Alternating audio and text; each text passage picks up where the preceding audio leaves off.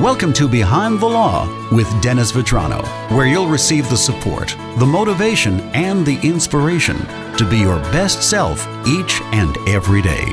And now, here's your host, Dennis Vetrano. Time again for Behind the Law with Dennis Vetrano. Welcome back, Dennis. Good to see you, Joe. Father's rights. We started speaking about it last week when we got together. Yes.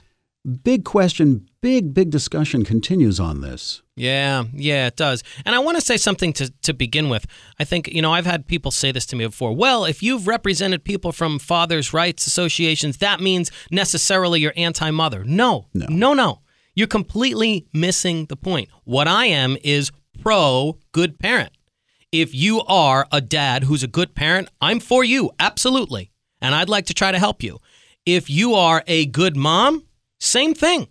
I am pro-good parent. Doesn't matter whether it's father, mother, grandparent, parent substitute, foster parent. I'm for good parents, And again, bear in mind, like we said before, standard here is best interest of the child. That can mean just about anything.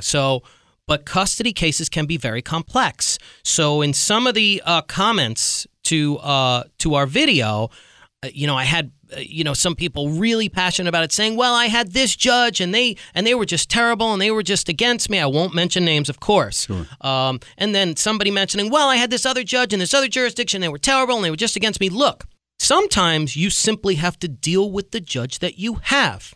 Your lawyer's job is to find a way to translate what you have to communicate to the judge in a logical fashion and in a language that the judge is prepared to and wants to listen to and understand. So that's your lawyer's job. But again, this is many, many years of experience and knowledge and practice.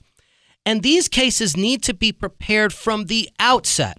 From the minute you walk into your lawyer's office, they should be preparing your case. And if you're a good parent and you're doing the right thing and your case has been prepared well, in my mind, it doesn't really matter much who the judge is.